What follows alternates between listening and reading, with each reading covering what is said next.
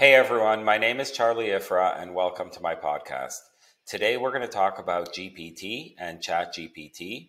These are two AI technologies developed by OpenAI.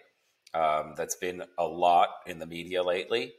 We're going to talk about what the technology does. We'll talk about OpenAI, the company. We'll talk about the founders of OpenAI. We'll also talk about the future of this technology and then some thoughts on what it might mean to the future of jobs and the future of humanity.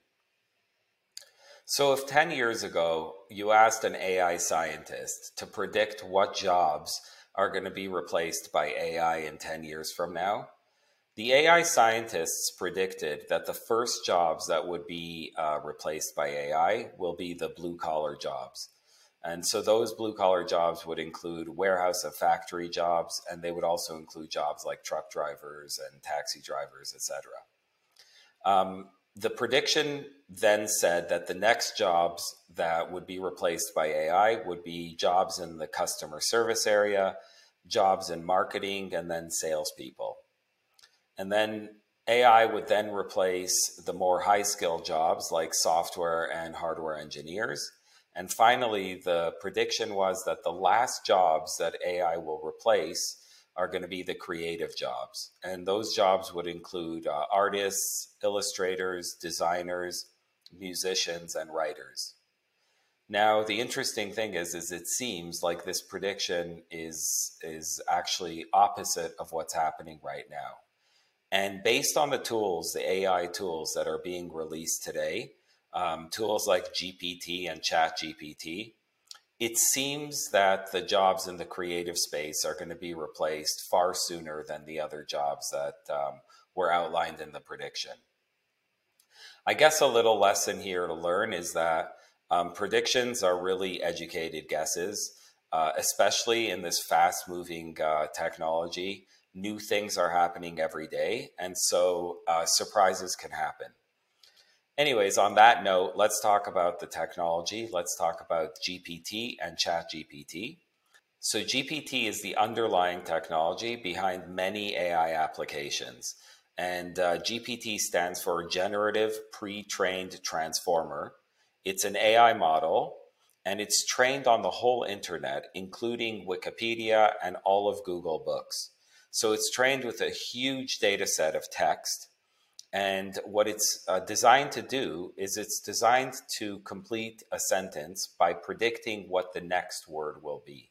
So if you show the AI a part of a sentence, it will predict based on everything that it knows what the perfect next word should be, and then the next word and the next word and so on until it can complete the whole sentence. But then it can complete a paragraph and then a whole story.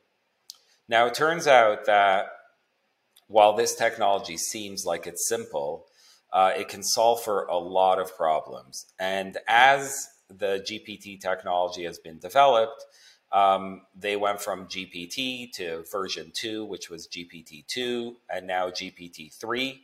And GPT-3 is able to do things like translate between languages. It can generate like completely improvised text like poetry or music lyrics or rap lyrics. It can even write computer code. GPT-3 has general human knowledge. It also understands computer graphic programming. So recently, OpenAI, the company that develops GPT, they developed a technology called DALL-E.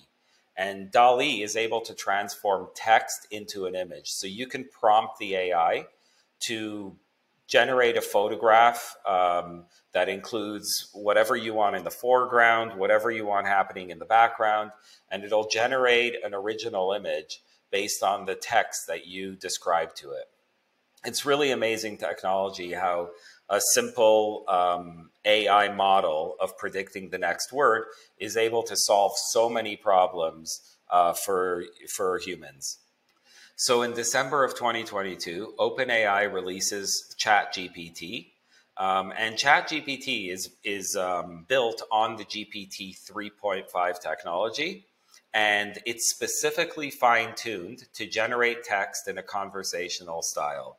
So unlike the GPT model, that is extremely knowledgeable. It can predict what the next word is.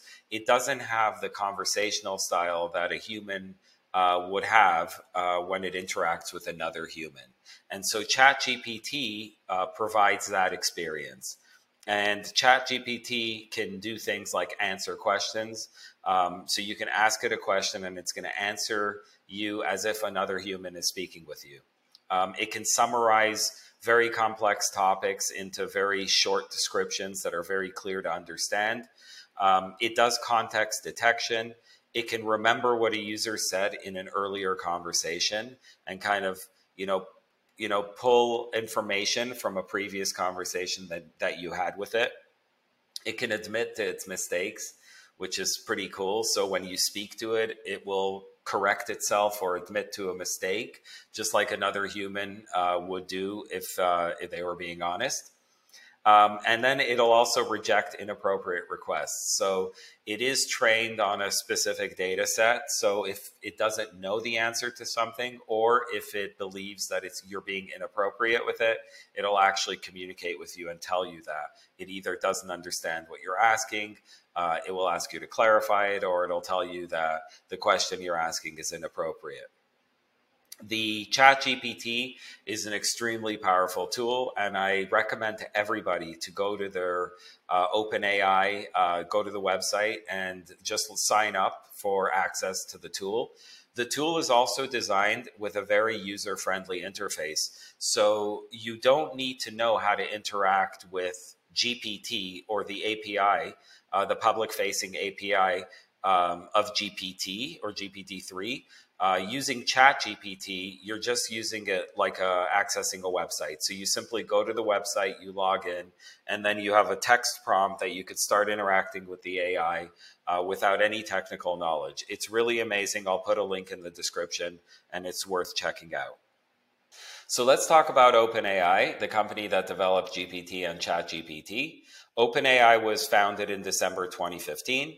It was founded by Sam Altman, Elon Musk, Reid Hoffman, Peter Thiel, Amazon Web Services, Infosys, Y Combinator Research, and many other people, leaders in the technology space. They formed OpenAI and they all pledged a total of $1 billion US to the venture. They also said that they would be working with institutions openly and with other researchers, and they would be making all their patents and research open to the public.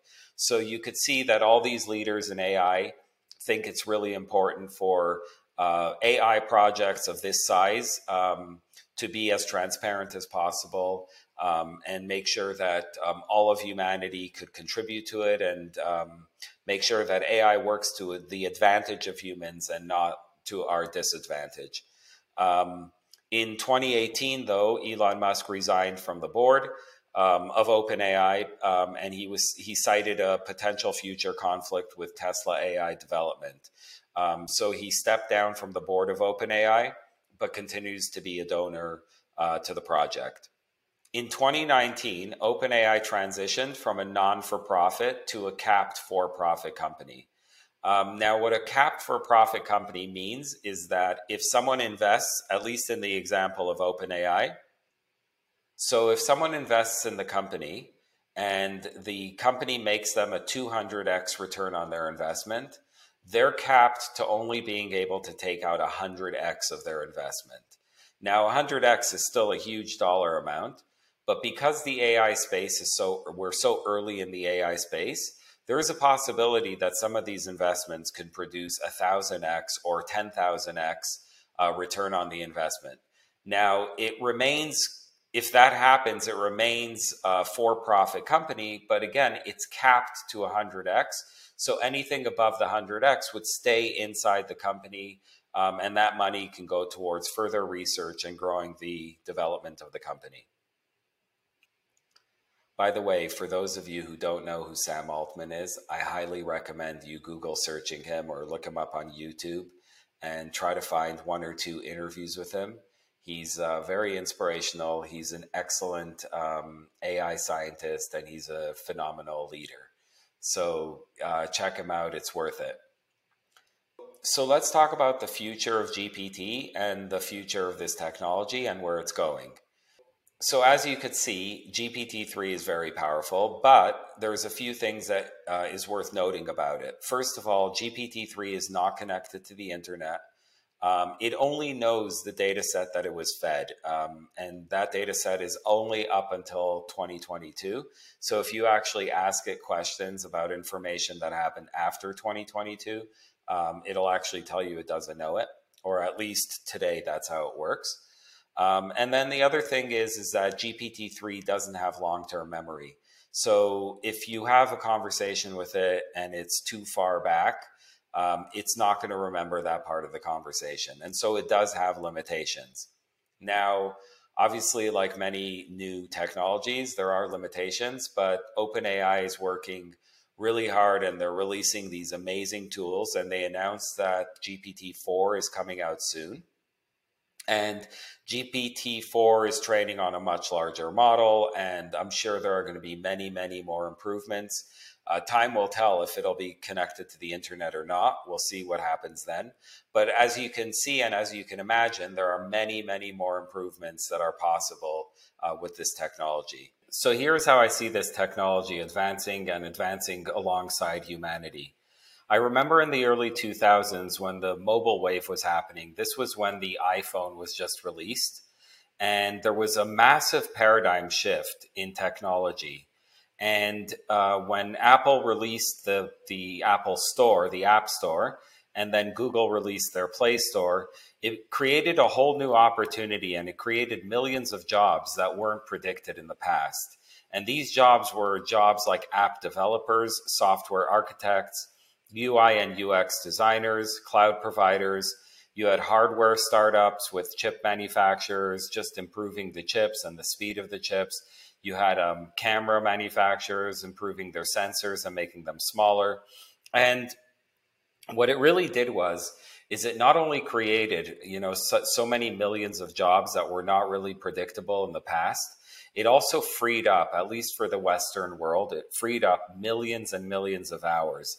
And this is why we're able to enjoy our technology. This is why we're able to enjoy our downtime and watch hours and hours of Netflix every day. We're able to spend hours and hours on our social media platforms. And it's because time has freed up for us because of the technology of the mobile wave. I think, and I believe that in the future, the same is going to apply for the second quarter of this century. In the second quarter of this century, we're going to experience the AI wave. And I believe that millions of jobs are going to pop up. And this might actually happen in the billions of jobs. And hopefully it's going to bring the freedom that we have in the West to all the countries around the globe. And so there will be billions of people that are going to be able to live better lives because of the AI wave. I believe there's going to be billions of people that are going to be more productive, but also, more importantly, have more time for life and more time to connect with nature and more time to appreciate being human and more time to build families and to live meaningful lives. So I truly believe that if humanity takes the right approach to AI, and I really believe that OpenAI is a source of good towards this goal, we can truly make a difference to our future. And it could not only apply to the Western world, but it could truly apply to the whole world.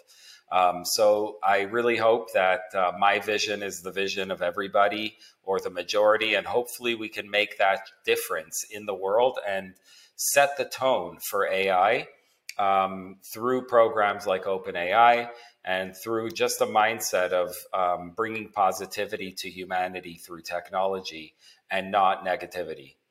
On that note, I just want to say thank you so much for listening and watching.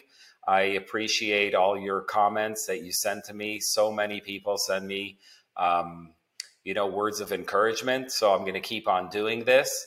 But please like and subscribe, and I hope to see you next week. Bye for now.